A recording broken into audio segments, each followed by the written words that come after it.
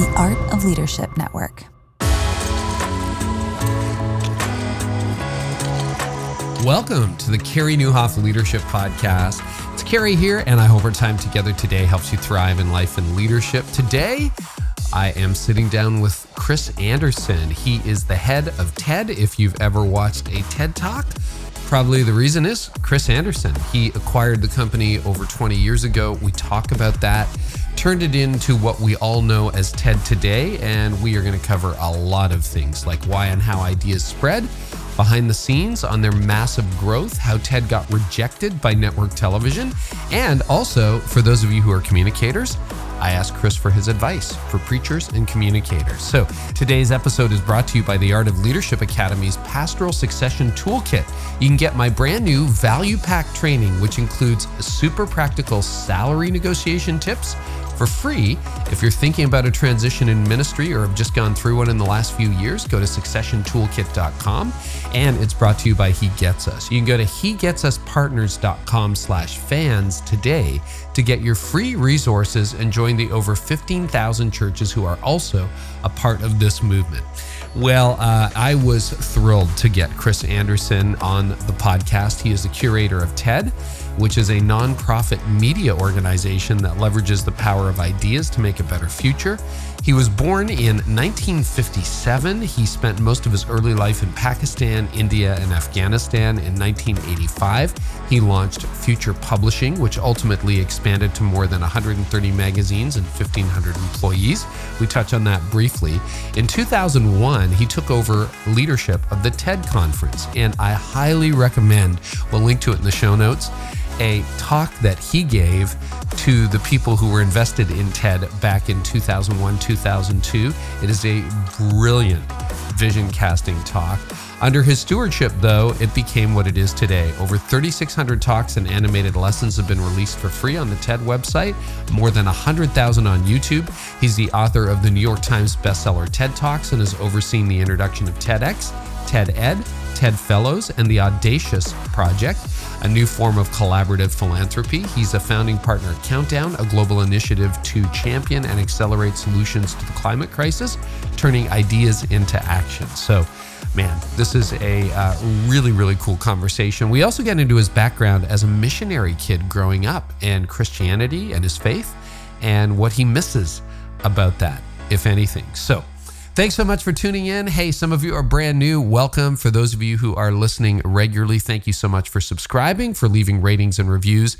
It means a lot to us. And whether you like to hear it or not, the truth is that every pastor is an interim pastor. And sooner or later, there's going to be a leadership handoff for a church to remain healthy and growing. I've been through it. You will be through it too. Or maybe you're in it right now or have gone through it. So if you're preparing for an upcoming transition, you're in the process, or have gone through one in the last 5 years, I recently teamed up with Sean Morgan to create the Pastoral Succession Toolkit.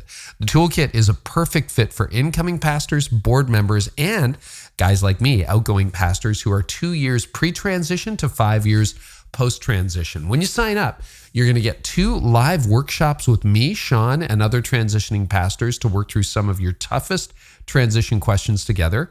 You'll get a comprehensive checklist that outlines key milestones, decisions, and goals, both pre and post handoff.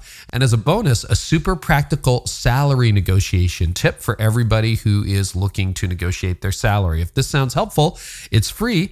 Go to successiontoolkit.com to get everything I just mentioned. It's free. That's successiontoolkit.com.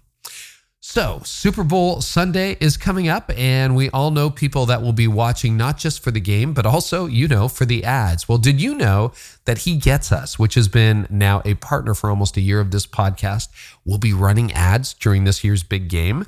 The ads will reach thousands of new people across the country with a message of Jesus' relevance to our daily lives.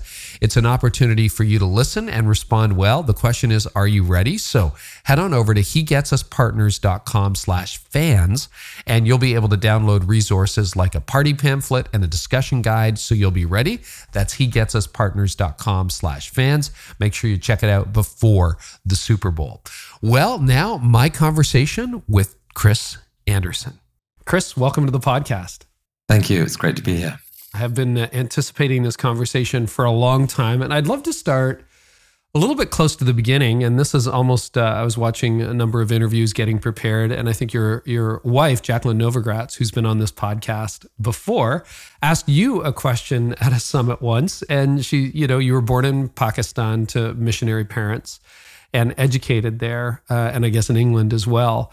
In what ways did your childhood and your upbringing shape you into the person you became? I mean, they all do, but I'm just curious how that particular upraising. Course, in a way, none of us can really know the answer to that question because there's only one journey, and I don't know what it would have looked like to have grown up any other way. But I mean, first of all, my parents, as you say, were missionaries. They were working for something bigger than they were, and that was part of our life the whole time. It was always very, very clear that that God's will came first and everything else second. That didn't preclude an extremely loving family environment. Sometimes almost too much loving, it felt like maybe. But I don't know. I feel very lucky the way I grew up because I think growing up in another country. I mean, I was born in Pakistan. I actually went to school in India in an international school that was up in the Himalayas. Spectacular nature. There's a lot of time playing outside on the mountains, collecting beetles and just and going to school with people from 30 different countries. And that, I mean, I actually, I went back to the school a few years ago and said to the school then that you shaped my identity as a global soul. Like by as a kid, when you grow up that way, the sort of the things that have become so important in our world of, where is someone from? Are they with us or are they other? Those things kind of naturally go away because and what matters is not what country someone from or what color they are. What matters is, are they chasing your girlfriend or are they, can you beat them at some sport or whatever? Or do you all like the same music? That's what matters. And I just like, if one wish, if I could have it, is like, I wish every kid could grow up that way with other kids from around the world, because it really does change a lot, I think. So those two things, probably the sort of naturally growing up, kind of feeling like a global soul, and like more, I feel more a global soul than I feel British, although I am British. I'm proud of it. But my number one identity there is probably as a global soul. And then two, just, you can't really get out of your head this notion that life is about living for something bigger than you are. And I think that's an important idea.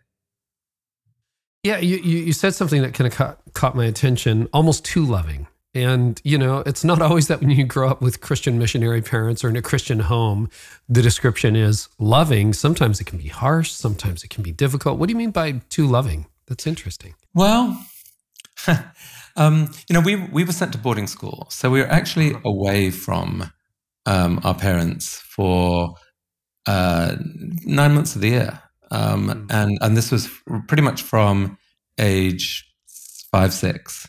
Wow. And so some people go to that and think, oh my God, that's awful. How could you possibly do that? So it's possible that, I mean, my parents were serving the Lord, and it's possible that they, that's hard for them as well. So when we were with them, we were possibly held too closely. Or I sometimes felt that it was like, the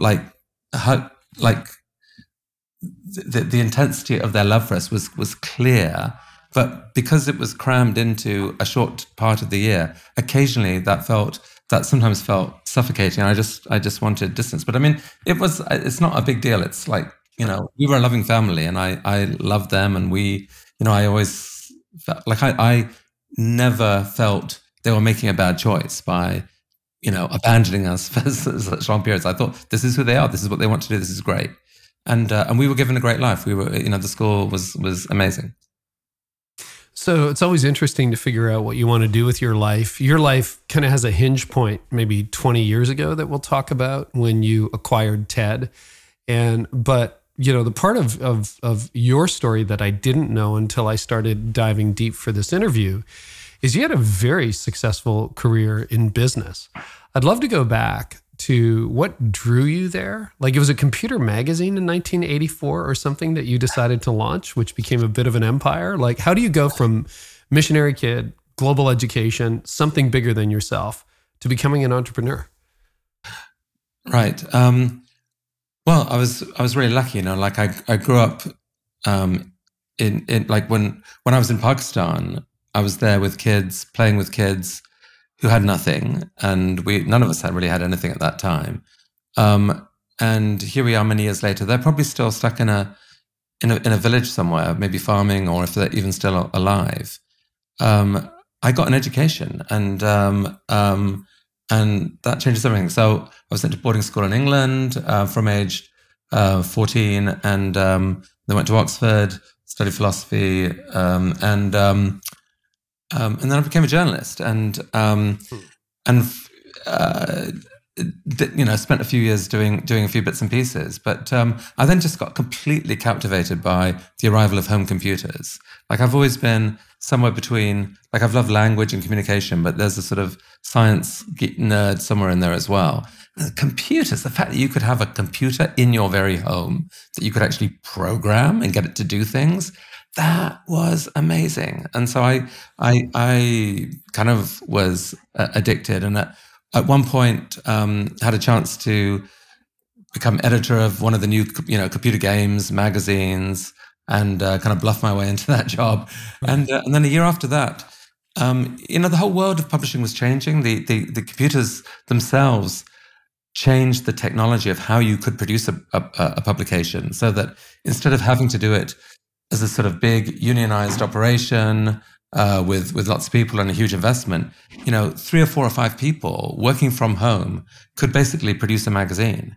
You'd pay a printer to print it, but you could do what was, you could basically typeset from a computer and then paste up these pages and send them off to a printer and print your magazine.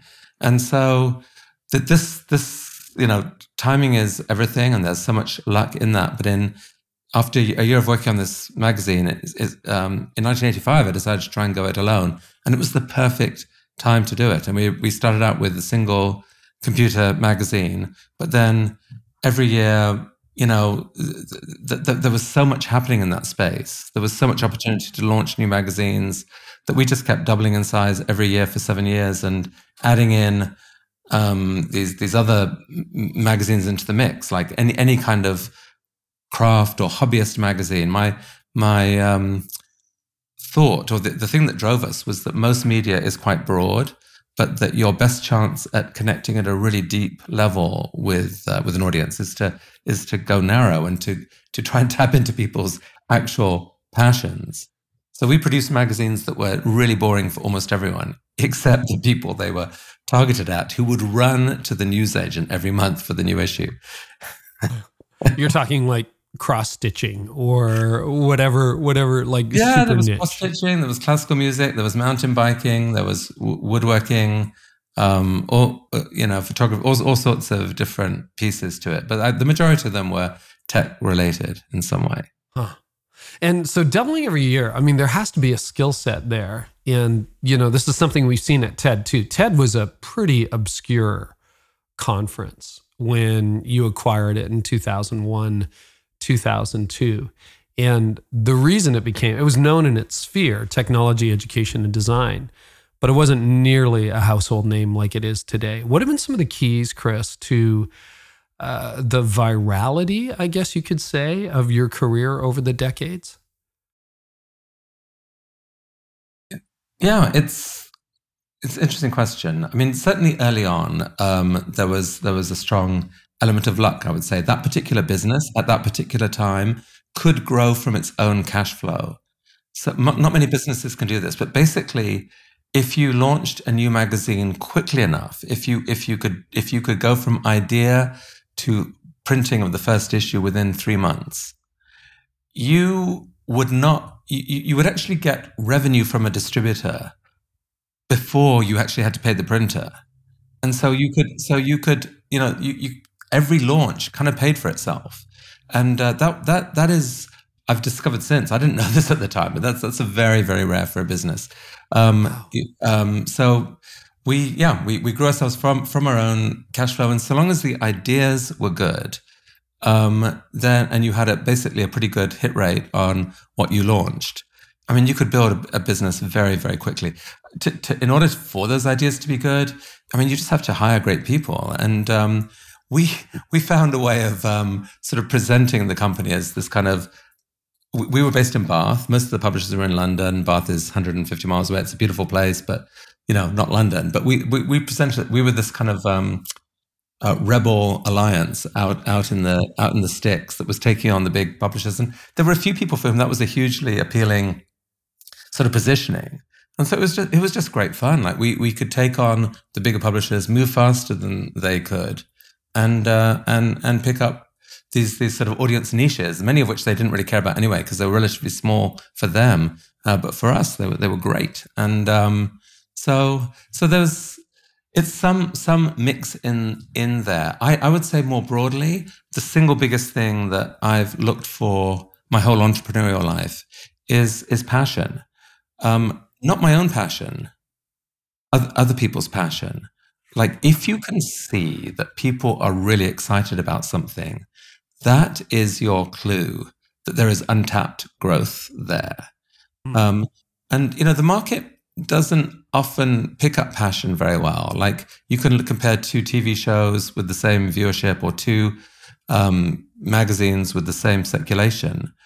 That tells you something, but it doesn't tell you how intensely those audiences engage with that media item. And if you have a sense that one, there's much deeper engagement than the other, that is your clue that this is the one where there's going to be word of mouth, that people who subscribe are going to renew, and that you can build a business from that.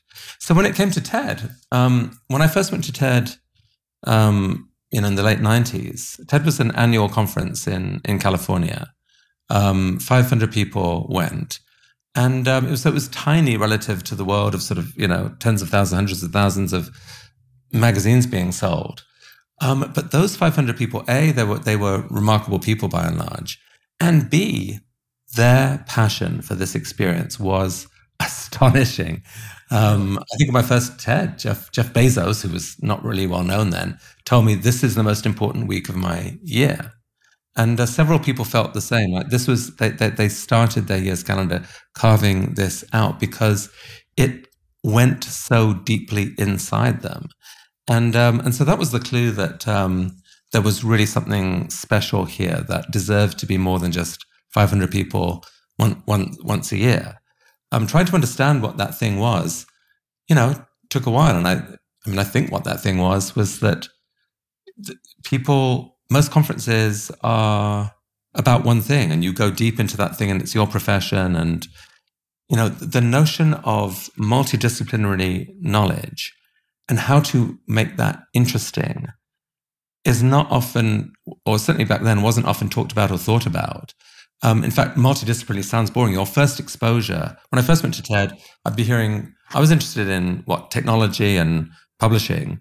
You'd hear from an architect or some artist or whatever. And I think, why am I listening to these people? But over the course of several days, you see that all of knowledge connects. Like literally all of it does all connect. There's one world, there's one reality.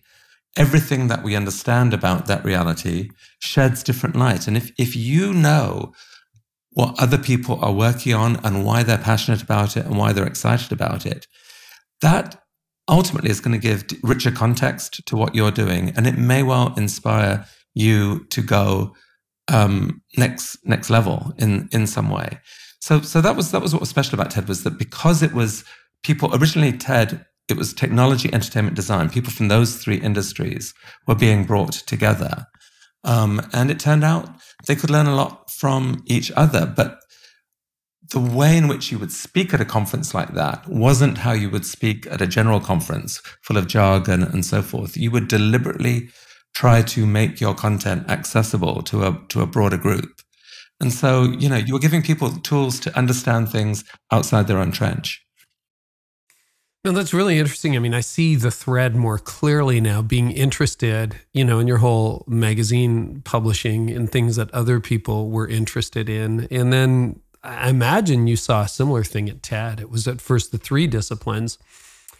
And I'm not usually grateful for the algorithm, but the YouTube algorithm spit up your vision talk when you acquired TED, when your foundation acquired TED. Yes, it did.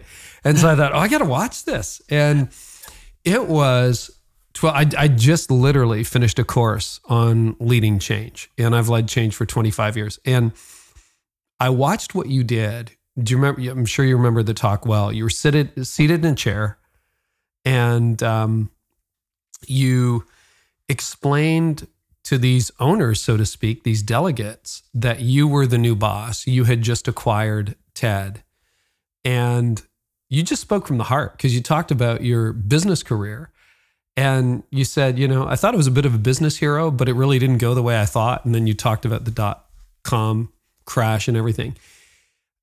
I don't know. Do you remember that talk well? Oh, I really do.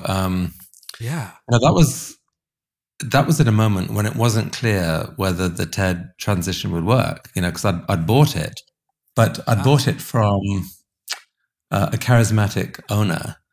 And the general opinion among the crowd was that post Richard Wurman, TED couldn't work, that he held it together. And so I'd gambled on it being, that there was a community there and a desire to keep it going. But this was my chance to persuade people. And up to the moment of that talk, almost no one had signed up for the next year's conference. It was stressful. So this was a talk at the end of the final conference done by the predecessor, the founder of TED. And I'm not a good public speaker. I mean, I was nervous. I often come over as awkward, and so I wasn't standing up. I sat down on a chair and I just thought that the best shot at doing this was to be vulnerable and honest and tell people what I really thought. And what I really thought was that the world needed this conference, that there was so many ideas only work when they come together. You need to learn about things from multiple sources. I think the example I gave there was happiness, was that to understand happiness, it's not just some folk story that you learned on your mother's knee, or, there's neuroscience has a part to play. Religion may well have a part to play.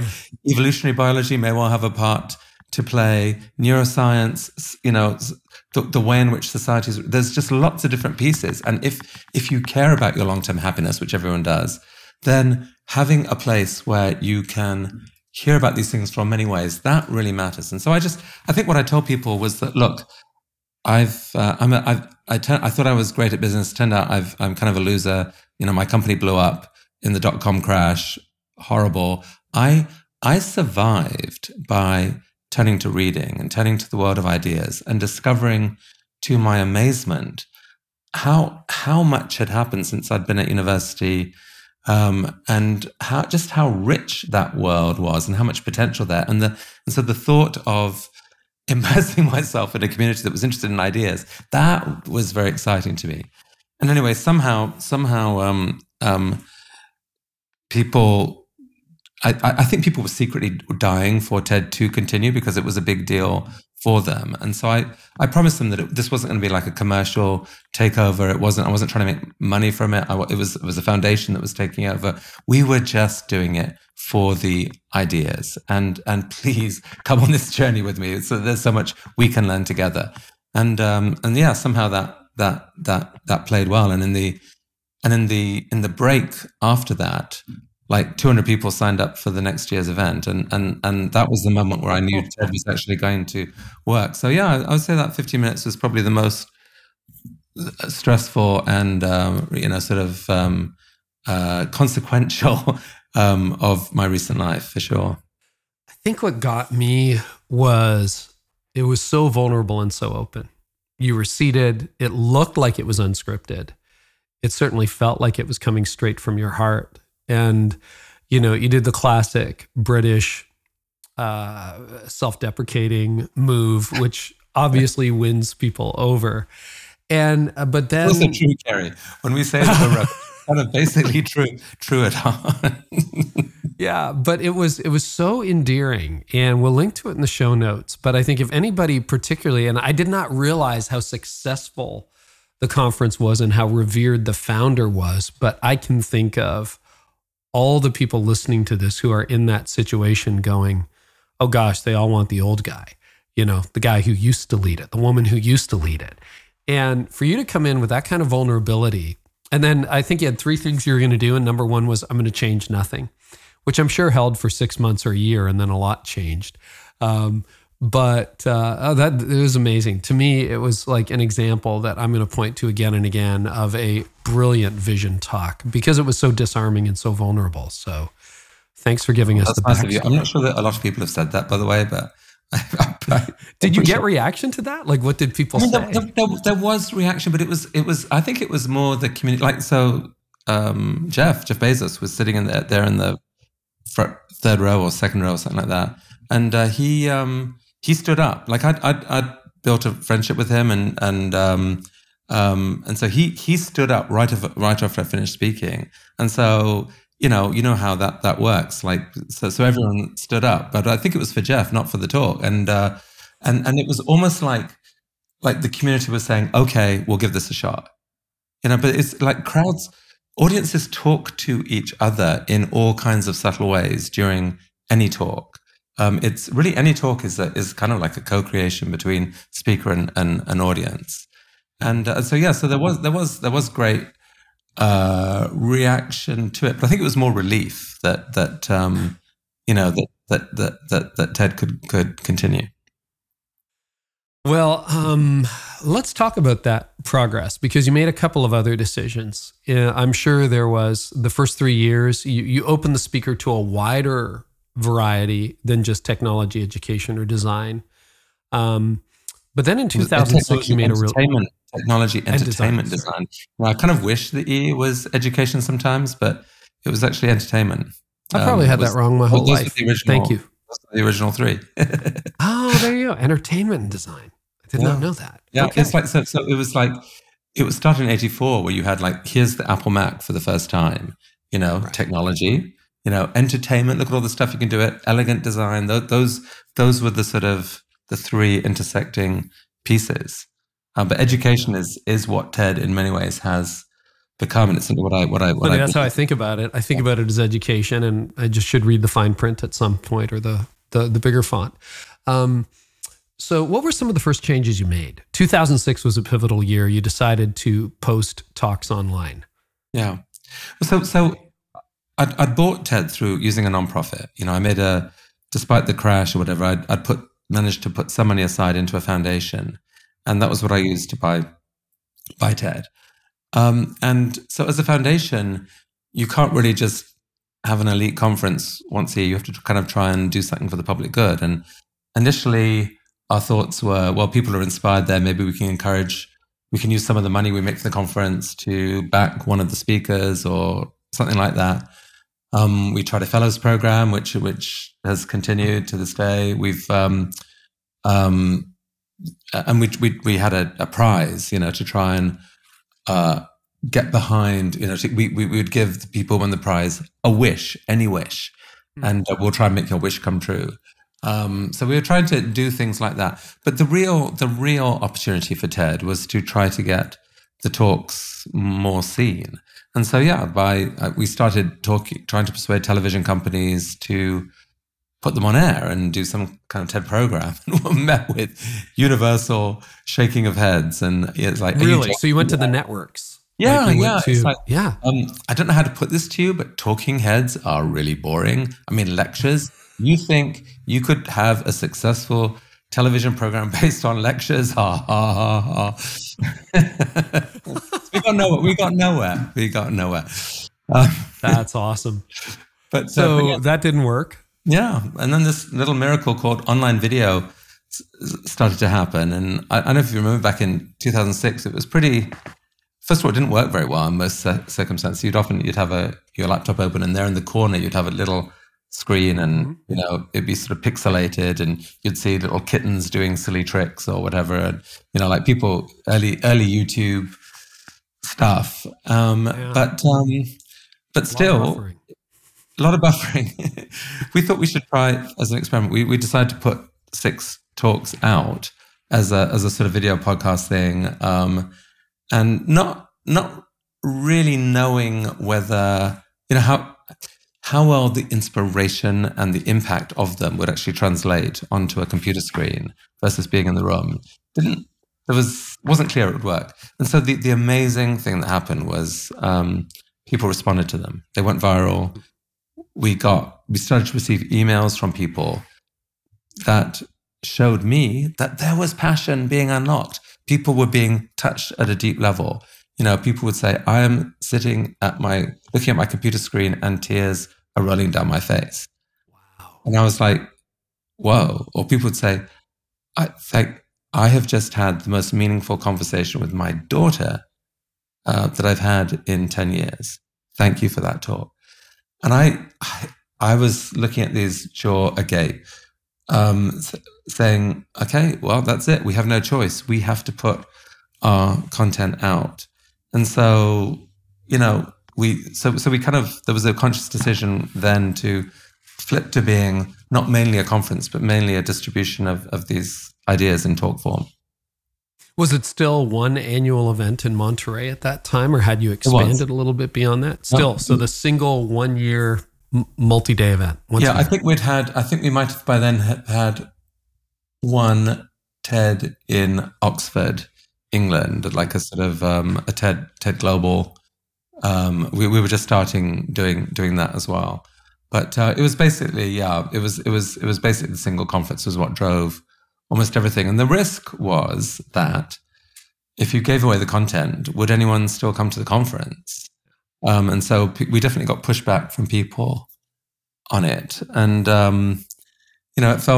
it was probably a risk, but we listened to some of the TED Talks that were doing the rounds back then that were talking about how on the internet, information wanted to be free, how there were all these examples of the amazingness that could happen when you gave people a chance to cooperate together and so forth. And decided it was worth the risk. And of course, the amazing thing that happened is that far from reducing demand for the conference, it actually massively increased it, because these talks spread around the world, and we suddenly got deluged with people wanting to help. The religious person in me, if you like, was almost give something away and be amazed at what comes back. It's an idea that's actually in every religion, and I think it's wired into humans generally, that people reciprocate generosity. Giving away these talks was perceived by people as generous, and they wanted to do stuff with them. They wanted to share them. They wanted to translate them, and so we were stunned by the response. And yes, it changed what TED is.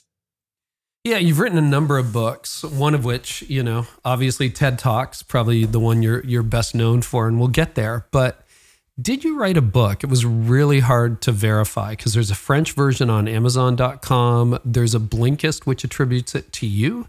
Did you write a book called Free, maybe in 2009? Was that actually you?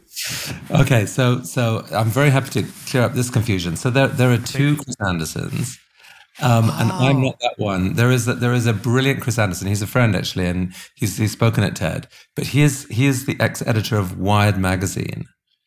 And so gotcha. He wrote Free, and a couple of other brilliant books on the internet. So he is. If you want to terminate this podcast right now, Carey, and go and get the real Chris Anderson, I welcome you to do it. We'll keep going. Very, very, very interesting. No, he made the same point in that book, because the actual book left in publication is in French, and I studied it in elementary school, but cannot read a book in it. So I found a Blinkist on it. I subscribed to that. And I'm like, that's exactly, he wrote about what you were just talking about. Exactly. This is the whole, there was so much excitement about the internet in those, in the aughts. There was a real belief that it was bringing the world together, and that it changed everything. It made so many things possible. And one of the things that was clear was that all the rules around what you give away and what you keep were changing, and that there was actually huge power to giving things away. And I think that still applies to the internet today. And I've been thinking about that aspect a lot. In many ways, it drove everything that we did at TED, was to try to, honestly, and I think this is actually the best single strategic question that anyone who has any kind of online presence should and could ask. What is the most radical thing I can give away? What could I give away that would stun people, that they could really value and use? Because if you can get a good answer to that question, you may be amazed at what comes back. I mean, in a way, Kerry, your whole work, it's all based on giving away amazing content, and people, that grows you an audience, a growing audience, and people talk about you and want to do more. And it's like, yes, you can get, there are ways of getting podcasts funded and making them profitable and so forth. But even just as a generosity model, there's a lot of power there. I think there is.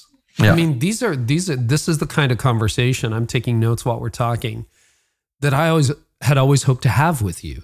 And the fact that it isn't in a green room somewhere at an event or over a coffee shop and there are microphones and tens of thousands of leaders will be able to listen to it, that actually makes me really happy, which is a cool thing. And yet I'm going to go here, and feel free to divert if you want to divert, but I think you got enough church in you to answer this question growing up with missionary parents.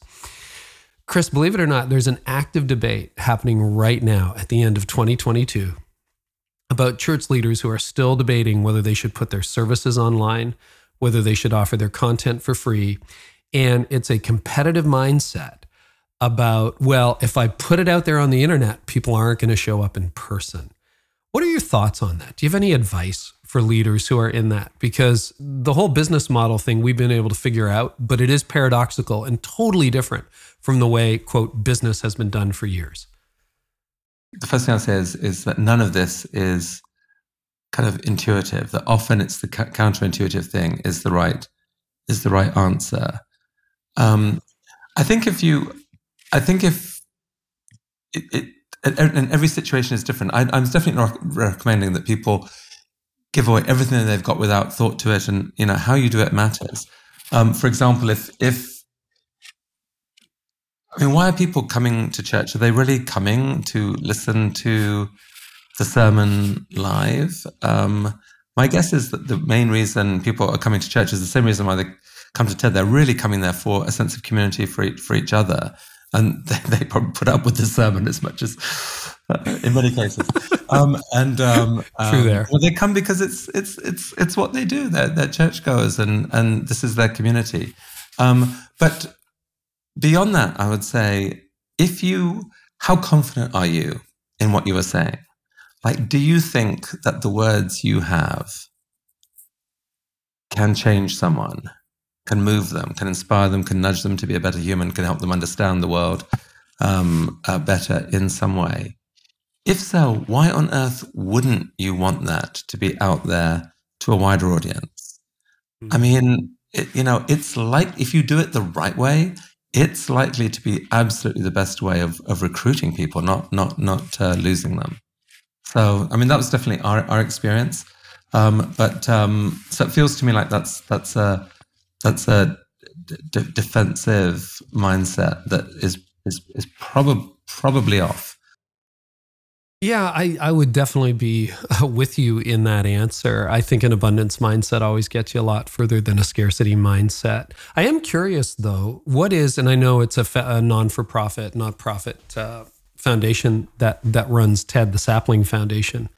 What is a revenue model for TED? How is it funded?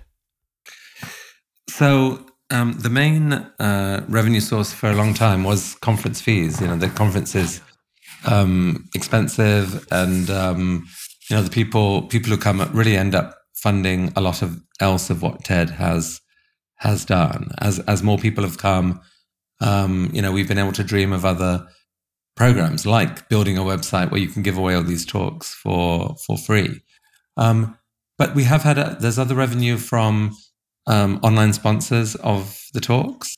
We have other services that we offer, like we offer training for companies that we get some revenue from, and we get some philanthropy as well. I think that's probably going to be a growing part of TED. Obviously, during the pandemic, our finances were hit quite badly, and we've bled quite a bit the last few years, and we're in the process of, fighting our way back. And we had an amazing conference again in Vancouver in April. So, but that's at the heart of it, is those main events that by themselves are, you could critique them as elitist if you wanted to, except that we bring in a bunch of people on scholarships and make all the content free to the world. And literally anybody with an internet connection can see what happened in Vancouver. Yeah. And we've also given away our brand, Kerry, which was another thing that turned out to be amazingly and surprisingly effective. By 2009 TEDx? Yeah. People wanted us to come and do TED in different parts of the world, and we didn't have the resources to do it. So we said, well, radical generosity, what does that look like? That looks like giving away our brand. You can do it. You have a TED event. You can put an asterisk on it called an X, TEDx. It turns out that asterisk came to mean TED multiplied, because what people did with it locally was astonishing. And we've ended up with there are 3,000 curatorial teams around the world now who put on an event. The pandemic hit it, but pretty much, annually, they create 25,000 videos that are posted on YouTube annually. And they account for about 1 billion views annually. So, that whole enterprise is overseen by about 20 people in New York. Like that, there's no other way that you could build a media operation of that sort of scale, 1 billion views, 25,000 videos, whatever, with 20 people. But you can if you give things away and let other people own it. They do the work, they take the risk. There's literally, in addition to these 20 people, there are probably 60,000 volunteers around the world spending significant amounts of their time undergoing some financial stress to get their event sponsored. They're doing all of the actual work, unpaid. We don't charge them. It's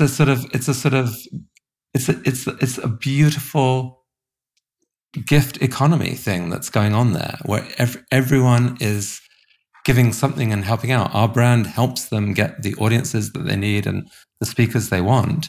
But what we get back is breathtaking. And so I just think that it's another example of how if you're bolder in what you give away, you can be absolutely amazed at what happens. Yeah. So there's no revenue model associated with TEDx. It's just like, here's the formula, do it. The licenses are free. The videos that come back that are posted on our channel, the advertising that YouTube sells on that, we do get a share of that. So we do actually get some revenue. That in itself doesn't cover the full cost of the licensing operation that we have, but it goes some way towards it. And but no, mainly it's the events themselves are all locally sponsored. They all have their own local business model. I think anyone who's thinking about doing this, think about rules and tools. They both really matter. You have to have rules if you're going to give away something like your brand. Like, how can it be used? What are our values? What doesn't count? What must you do? What must you not do? We don't like people to have talks, for example, on politics, religion, or pseudoscience, because those are recipes for, people getting angry with each other at some point. They can be. But we have what's much more important is the tools that we have, which are here is how to put on a good event. Here's how to recruit and train speakers. Here's how to record them well, etc. And what happens when you've got 3,000 people doing that is that they start teaching each other. They learn from each other. So you have this sort of self-improving system that's a wonder to behold. I have a friend who spoke at TEDx in Toronto earlier this year, and she said the process was so rigorous, even at a TEDx event. And her talk went on to have over 1 million views 4 months in or whatever, which is incredible. Wow. That's great. Yeah. I want Dr. Karen Gordon, she did a great job. Yeah. Some of the best talks, some of the very best talks we've got on the platform are from TEDx events. So, Brene Brown. And you select what you feature on the TED platform from TEDx? Yes. Gotcha. Yeah. So that's a decision. Now that makes sense because you protect the brand. You wouldn't want a TEDx event to be cultish or bizarre or, some kind of radical fringe movement thing. On the other hand, you also have enough freedom to say and go ahead and do it. Boy, this is this passion and seeing the passion in others and releasing the passion in others. That's a theme I didn't expect preparing for this, but it's really, really compelling. Okay, so we have to talk about TED Talks. And let me ask you this very basic question. I'm sure you've been asked 1,000 times, but what makes an idea worth spreading in your view? There are so many things that can make an idea worth spreading. I guess I divide them into two categories. I mean, first of all, I'd say that ideas in general are what have built civilization. Like we would be another species of ape were it not for the fact that we can share ideas and it's those that build culture. Ideas outlive their originators and they build on each other. And so all of human culture really is an edifice of ideas that just get more and more powerful. The two main categories of idea I think that it's probably worth pointing to is ideas can help you understand the world in a new way. So it's just a reshuffling, if you like, of how you are putting the pieces together.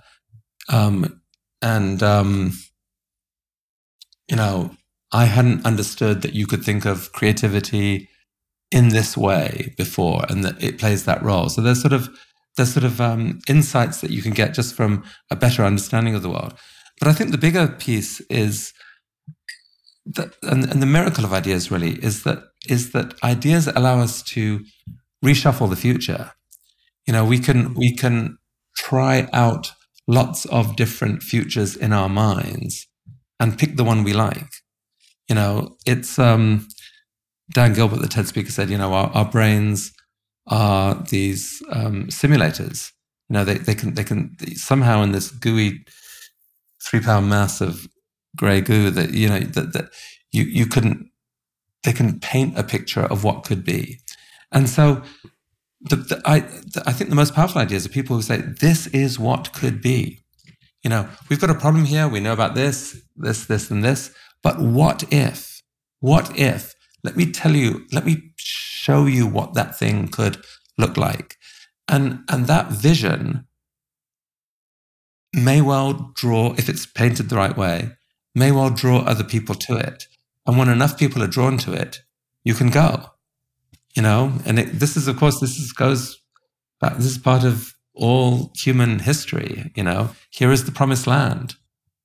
It's flowing with milk and honey. Doesn't that sound good? I know. Let's go there. It may take us 40 years, but it's worth it. So it's incredible that humans can do this and that we can present an idea that will pull people along. But so I'd say that's the biggest thing is that picture of the future. And there's one other key thing I'll say is that every idea that is a powerful idea reshapes what's been termed the adjacent possible.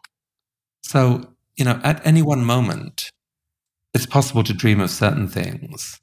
But if you're in the year 1700, you can't dream of, oh, I could create a streaming video show, like that. That's not a thing that could be imagined then. It takes all these building blocks to be in place before you can imagine that. Some of the big things like the Gutenberg printing press created this vast set of new adjacent possibilities. Suddenly, anyone with something big to say could say it and reach thousands or millions of people with it in writing. Now we have the internet. That is just the most incredible expansion of the adjacent possible, because it allows you and me to sit down where we're nowhere near each other, but we can talk and have a conversation that many other people can hear. And as a result of this conversation, who knows, maybe there's some little spark goes off in someone's mind that creates something, so ideas are constantly, certainly every technology, but ideas in general are constantly shape-shifting what the adjacent possible looks like. And that's what makes them so exciting, because it literally allows you to, the more ideas you're exposed to, the more you can dream about your own future or the role that you could play. And that, in fact, is the single most, I would say, satisfying aspect to me of what TED Talks do, is that they shift people sometimes from being spectators to being agents. The future is not just this thing that is going to hit me like a train or not, and that I can be frightened of or moan about or whatever. The future isn't written yet, and I'm going to be one of the people writing it, so I better get started. I'm going to be an agent. And that I think is a very healthy and beautiful attitude, and that's how better futures get made. In your book called TED Talks, you've got a section on mistakes that communicators make, and it was amusing. I could empathize with the fact that you're sitting in the front row at some TED events going, oh my gosh, how is this happening on our stage? We prepped this person. You had that more than once, Chris. Yes. What are some, because we got lots of communicators listening to this right now, and some of them I'm sure want to give a TED Talk one day. So what are some, like, oh, please don't do that, things in a talk that you think are deal breakers? I think the single worst thing is people coming in viewing this. This is an opportunity for me to promote myself, my cause, my company, my organization. Wrong start point. People see through that, and it often is a turn off. I think come planning to be generous. Come planning to give to a group of people the single most beautiful gift you could give them, which is an idea. You can literally, you've got something in your head that could literally rewire their brains, and they could be benefiting from days, months, or years from now. That is an incredible thing. And so I think it's start with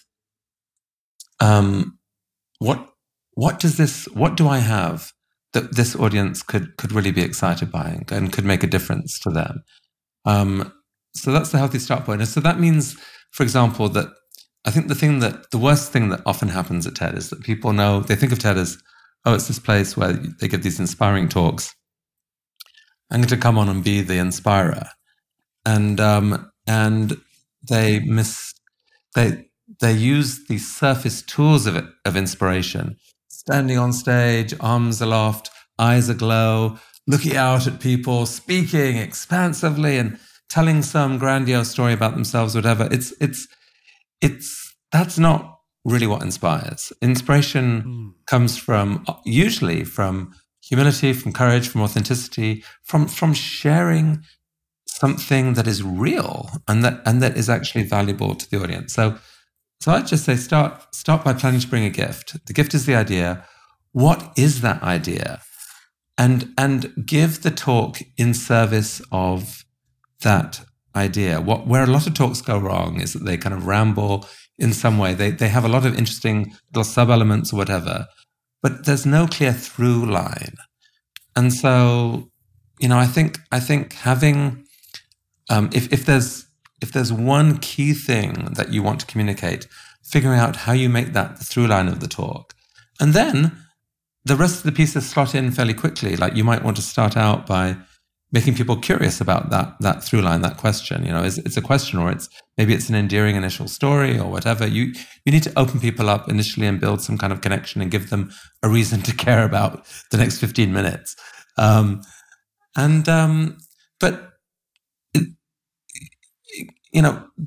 let everything illuminate some aspect of that. So say the through line is, you're trying to solve a particular problem. You would start by showing people what the problem is and why it's an issue and how you came across it and how it moved you and why it's a difficult problem to solve. And you maybe take people down a couple of dead ends and saying, you might think this would be a way you could do this. We tried this. It was disastrous. It really didn't work, So I think the single biggest mistake that a lot of people make, certainly when they come to TED first time, is they say, I've got this body of work. I cover so many things. I've got to share people something of all of that whole body of work. And so what they then do is go into summary mode. And they say, so, I believe in, podcasting, and I think it's really important to get good information from people, but I also believe in preaching. And so I do that. And then I do, that sort of giving someone a resume is really boring. It's really boring. So usually the advice is say less, pick one thing, but go deeper into that one thing, develop it, show it in a way that makes people curious and makes them laugh and makes it like take people on a curiosity journey that has a sort of a satisfying outcome. And having said that, Kerry, every talk is different. Like there can't be a formula. If there's sometimes people come thinking they know what a formula is, and it comes over just as cliched, and you don't want that. Well, there are books that claim that they have the TED Talk formula, but I read yours instead. So. I mean, something can be a formula for about a month, but then it becomes cliched and boring. So, what matters is to find the way in which you uniquely can connect with this audience uniquely. And that's true. It's different in every case, honestly. Even if you sample the top 10 talks, the most watched TED Talks, they're all different. And some of them are quirky. And some of them are, they're all brilliant in one way or the other, but you're like, oh, that's interesting. Different things resonate. Right. One of the things you revolutionized was the time of a talk. 18 minutes, tops. You can have Elon Musk. He doesn't get extra time or whoever. He actually does or did. Oh, he does. Elon does? Pick the wrong example. Well, you did a brilliant interview, a couple of them with him.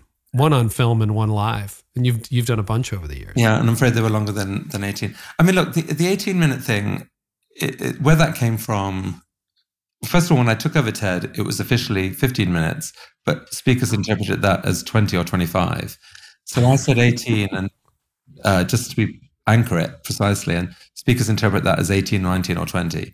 But the truth is,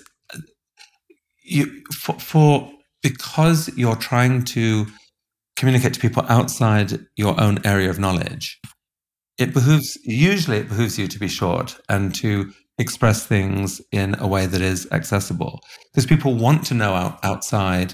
They want these messages from outsiders, but they I don't know. It is hard to listen for longer than about 18 or 20 minutes unless you're really into it. There is absolutely a place for 45-minute, 1 hour long, 2 hour long talks, I dare say. And so, in the right circumstances, those are great. And I think, we're open to actually having longer talks on our platform from time to time. But by and large, the discipline to give people is go shorter and think about every word. And really, we're in an attention war. People don't have a lot of time. And so your best shot is to go pretty short and use that time really well. Well, and I got to ask this question because I wouldn't be fair to my audience if I didn't, but there is a long debate in the church about length of sermons, and the preacher always wants more time, and other people say less time.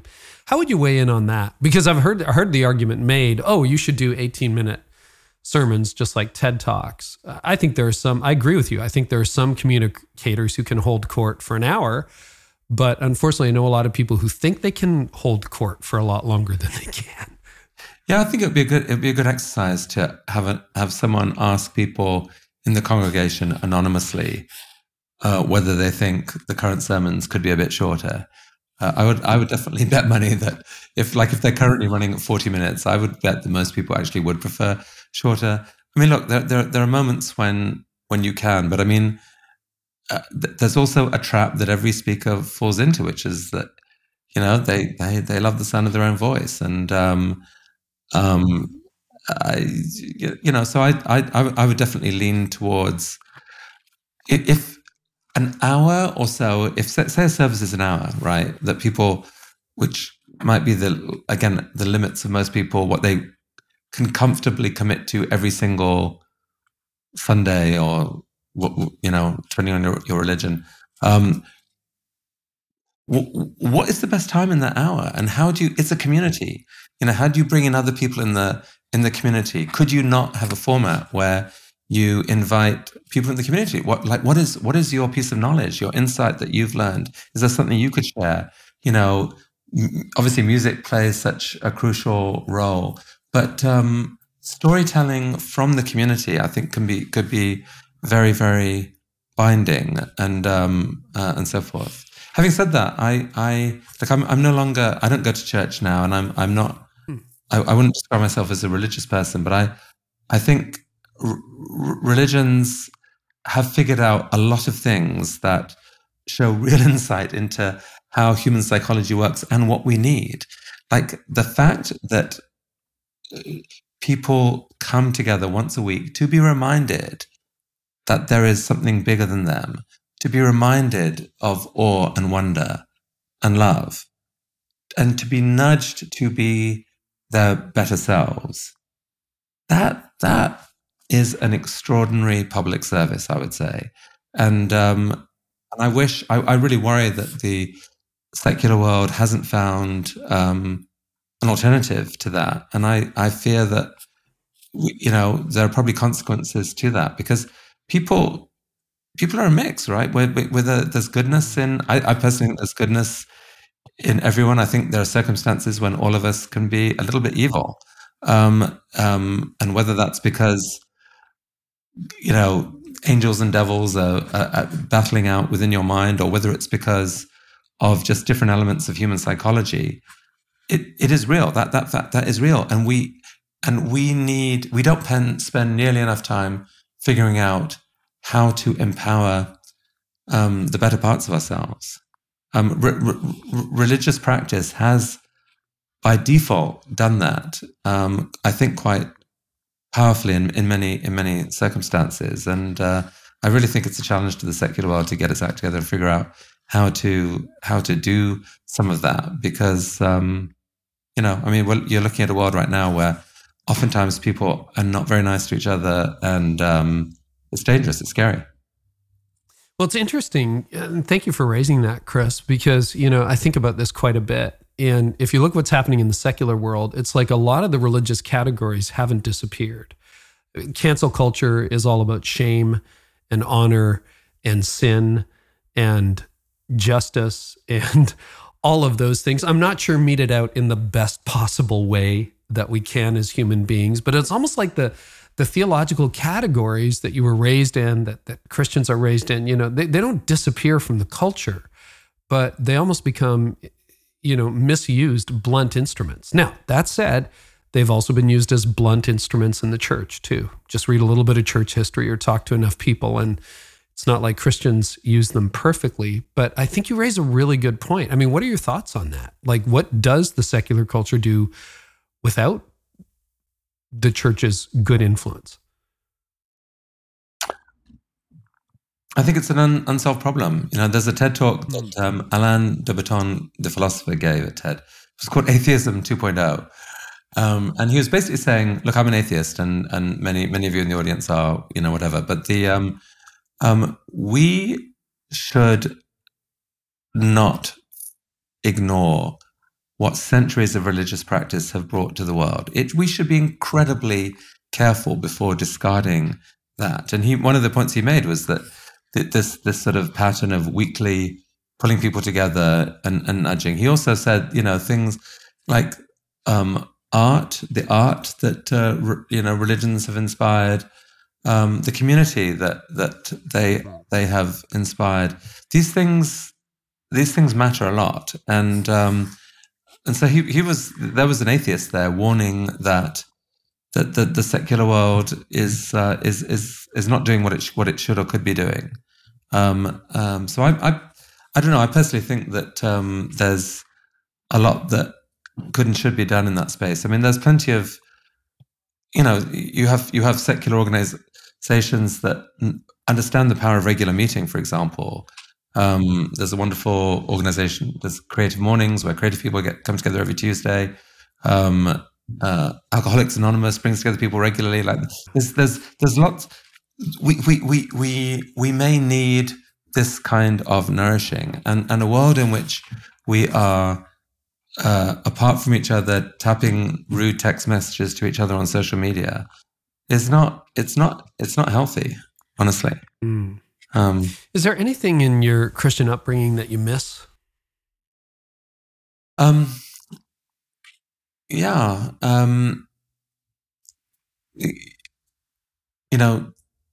Certainty.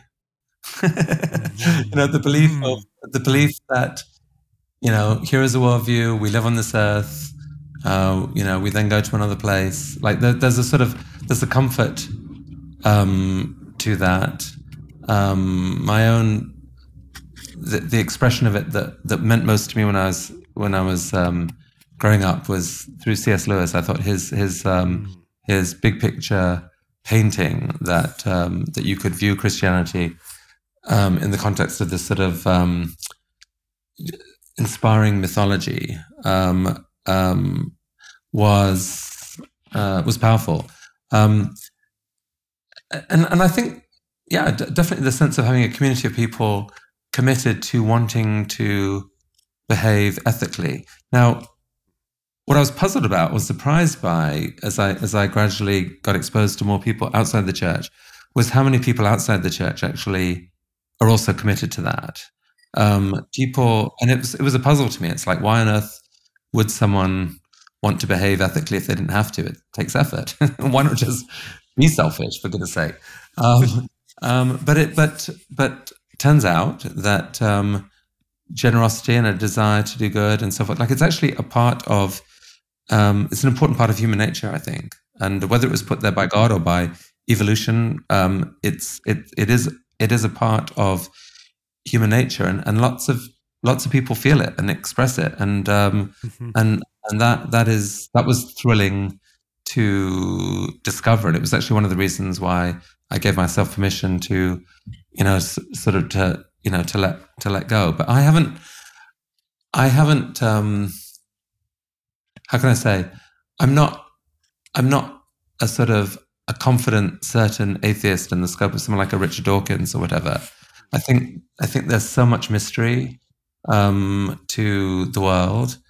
I think there's lots of clues and evidence of, indeed, like it's an intentional creator of the universe.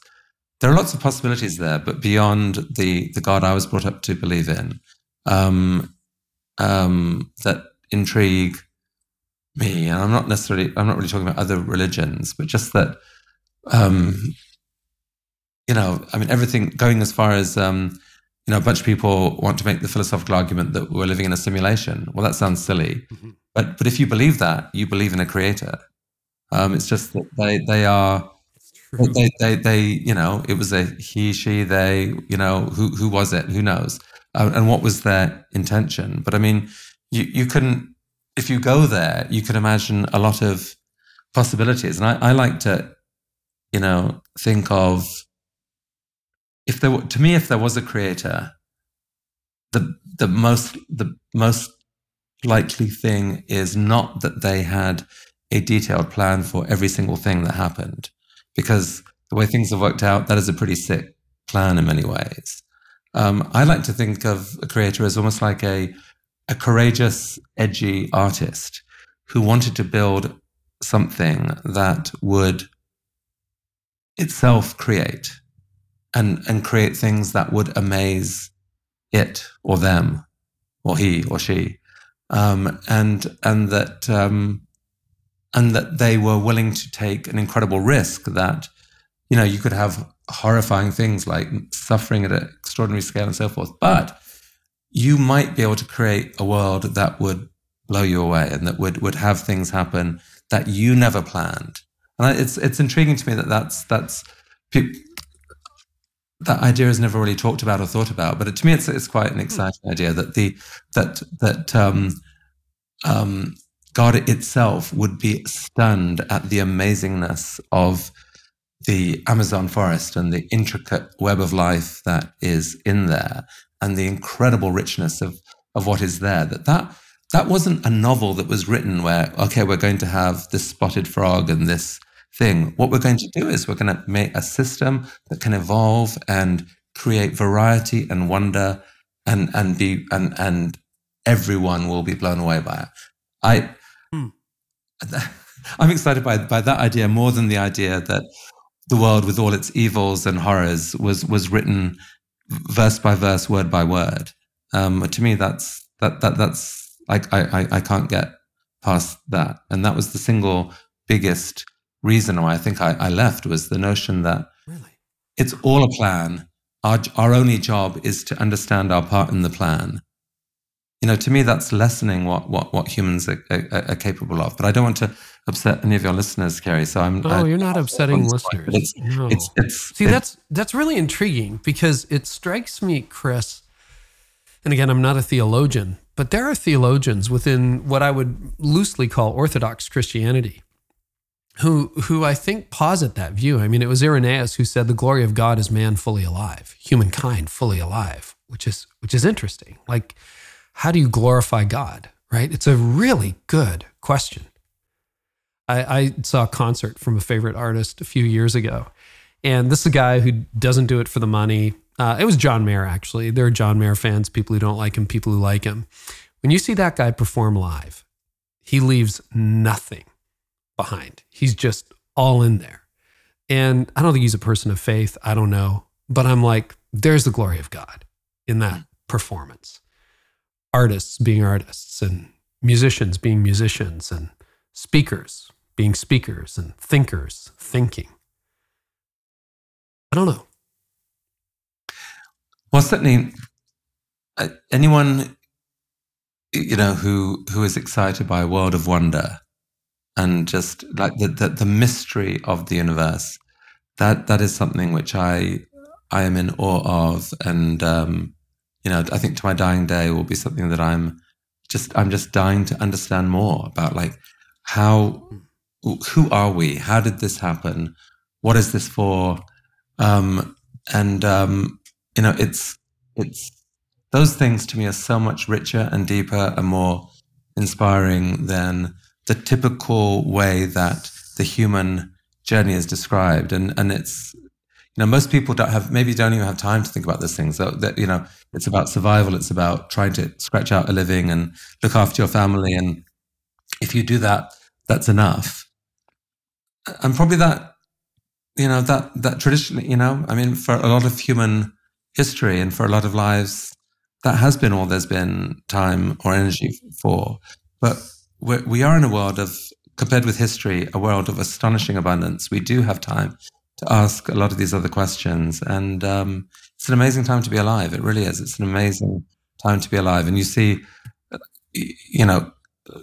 creativity, whether it's in nature or just human creativity, it's flourishing on an amazing scale. Artificial intelligence is allowing, I think, a whole new next level of creativity to flourish. And when I think about the future that way, I can get very excited about the future, despite all the troubles that we face. I love that. You do have a lot of church leaders listening. So if you could give them a message, it's if you're, for people like me, for people like myself, you would say, try thinking about this or doing this a little more. What message, what advice, counsel would you give to church leaders listening? I mean, it's hard. making the faith relevant to the modern world is crucial, I think. Like, when religions were created, people didn't know that the earth was just one of literally trillions of planets, and that you've got this huge, vast universe out there. They didn't know about the incredible power of evolution to create wonderful, breathtaking things. They didn't know about a world of rich culture where people outside the church are capable of extraordinary acts of human goodness and heroism. So I think finding the way to celebrate those things, and I know that many Christian leaders already do a wonderful job of that. The traditional story I was brought up with of, all that matters is your declaration of faith that determines whether you're tortured for eternity or in bliss for eternity, and so forth. Like that whole story is hard to make relevant and plausible, I think, and for someone who's immersed in the modern culture. But many other things are highly important still to anyone. Certainly, just how wonderful the world is. That is something that can be celebrated. How important it is to live for people who aren't you, and for people and ideas that are bigger than you are. The whole thing of who is your neighbor and who are you willing to, what are you willing to give to that neighbor? That's an important and inspiring message. And so, I think there's a lot, and I think there's also power in saying you don't, that there's mystery in life, like there's a lot that we don't know, and we don't have to know everything to, so yeah, wonder, humility, and the sort of, the call to the bigger life, the life that is way beyond just, shopping and video games or whatever. But that, it's, I think there's a lot of power there for people to inspire and to build community. There's the psychological research suggests that people who are part of religious communities are on balance happier than those who aren't. There's people want meaning in their life. They want to know that they're part of a community, and I think they want to care beyond themselves. So there's a lot to build on there. It really is, Chris. Thank you for weighing in on that. I really appreciate it. And, the wonder in the Psalms, or Jesus turning to outsiders again and again, if you look at his ministry, that's basically what he did.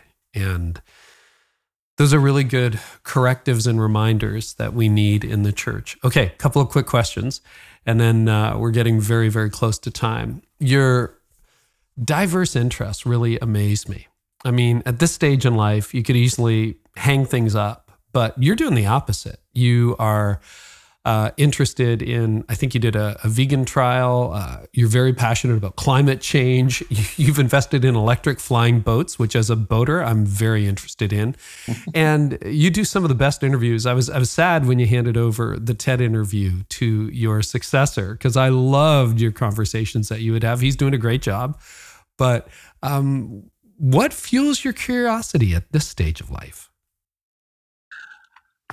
I mean, curiosity fuels itself. It's the amazing thing about the world. The more we know, the way to think about the world is we're in this sort of bubble of tentative knowledge, and we learn something and it pushes out into the unknown. But what that's doing is creating, the surface area of what's still unknown is bigger. So, I mean, every interesting question, even when it gets partially answered, leads to another question. I mean, yeah, I guess right now I've definitely got interested in the climate question. I think it is on the one hand, it's a terrifying problem, but I also do see, my whole stance is to take the optimistic stance, meaning not I know it will be okay, but that when you see problems, we're human beings, so we respond to them.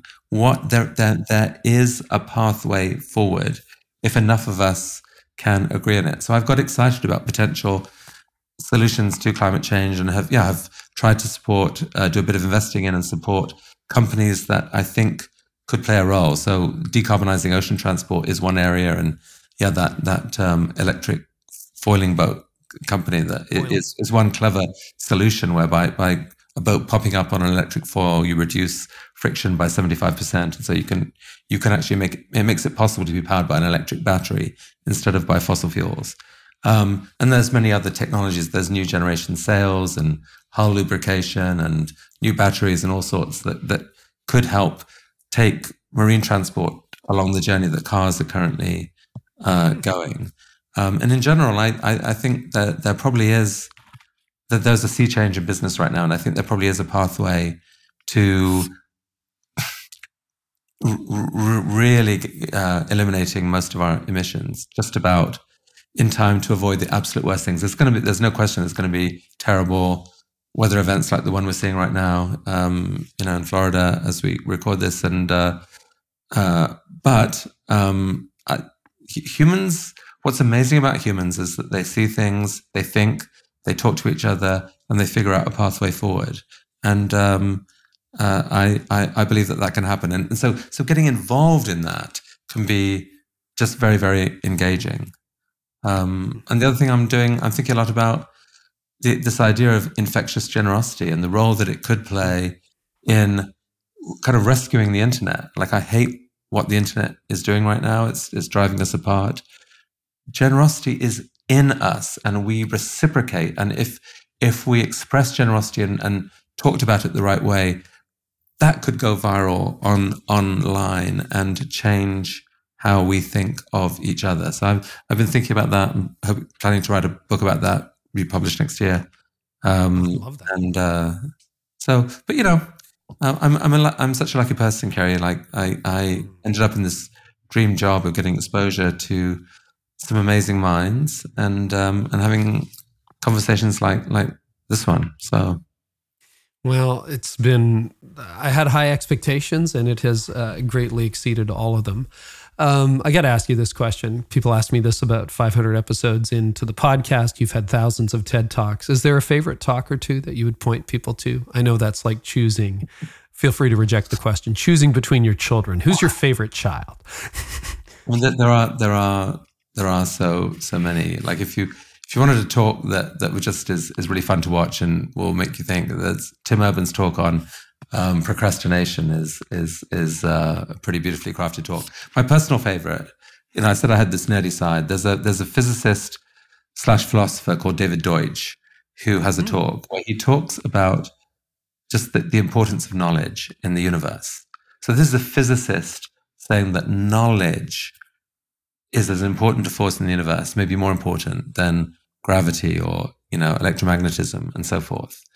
And I find he says that the way to think about the history of the universe is that you had the Big Bang, and there was an interesting few 100,000 years when galaxies and so forth were created. You then had several billion years of just the era of boring, where big things pushed around little things, and that was it. And then something amazing happened. Little things started to push around big things. On one planet that we know very well, this little molecule called DNA started resculpting the entire planet's surface, a surface that was 10 to the 40 times bigger than the molecule. It did so because it contained knowledge. That molecule contained knowledge that could replicate and grow. And human knowledge is of a whole area more powerful again, and can potentially redirect the resources not just of an entire planet, but of a solar system, or even, in theory, a galaxy. And so what's really interesting about that is that he is arguing against what is a traditional scientific view, which is that we are, as Stephen Hawking put it, chemical scum on the surface of a random planet. Not so. We actually have something that is this could be the most significant and interesting place in the entire universe.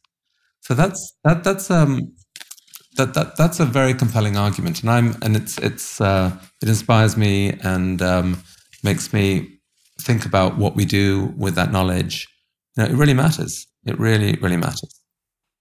Chris, I can't thank you enough for the time that you've invested in us today. Thank you. Obviously, TED.com. And if people want to track with you, you're pretty active on Twitter. Where else are you active these days? No, I mean, I guess if I get around to publishing this book, I'll be a bit more active in general. But for now, just come to TED.com and pick a TED talk that you like. I'm at Ted Chris on Twitter, but TED.com is the place to go probably. Thank you so much. Thanks, Kerry. Great talking to you. Great questions. Take care. Man, I love that conversation, and so thankful to Chris, not only for his work, but for his transparency. And man, I love having conversations like that.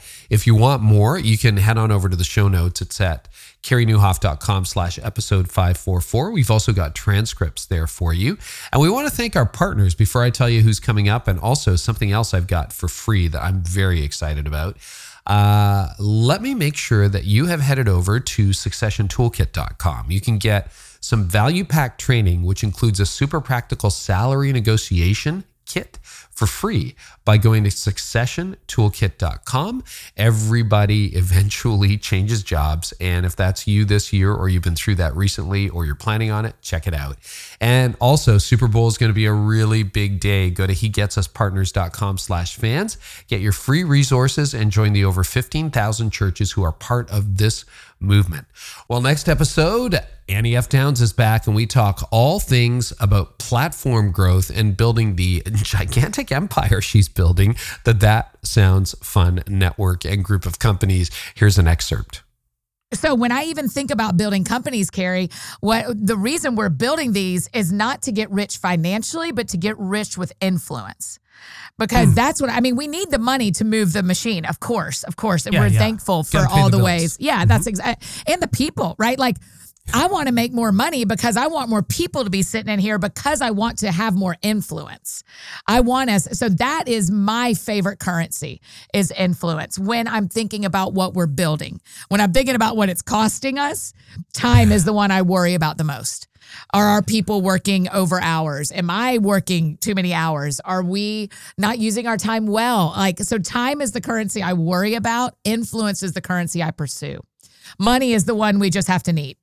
And you guys know, if you subscribe for free, you will get that automatically. And if you're a new listener, we get a lot of new listeners in January. Thank you so much for tuning in and trusting us with that. And if you'll subscribe wherever you listen to a podcast and maybe leave a rating and review, we'd be so grateful. Also coming up this month, Mark Sayers, Tim Keller, Bill McKendry about the making of the He Gets Us Super Bowl ads, Andy and Sandra Stanley. Who else have we got coming up? We've got John Mark Comer, John Lee Dumas, Gretchen Rubin, Nathan Finocchio, Mark Batterson, JP Pokluda, and a whole lot more. That's all coming up on the podcast. And one final thing before we go, and this one's free. I would love for you to check out my brand new newsletter. I started a newsletter called the On the Rise newsletter. You can subscribe for free at ontherisenewsletter.com. And what it is a short email in your inbox every Friday that outlines some of the best stuff I've found on the internet, including some of the best books I'm reading, best shows I've watched, some of the most interesting ideas that are captivating my mind, best articles I've read, best videos I've seen. Think of it as a way to be introduced to new material or do some deeper research in areas maybe for a sermon you're working on or a piece of writing you're working on, or just out of general interest. It's going to be a curious mix, kind of like this podcast. And I promise you, I'm spending a lot of time on it, as is my team, and it's free. So go to ontherisenewsletter.com. Would love to see you over there. Thank you so much for listening, and I hope our time together today helped you identify and break a growth barrier you're facing. We'll catch you next time.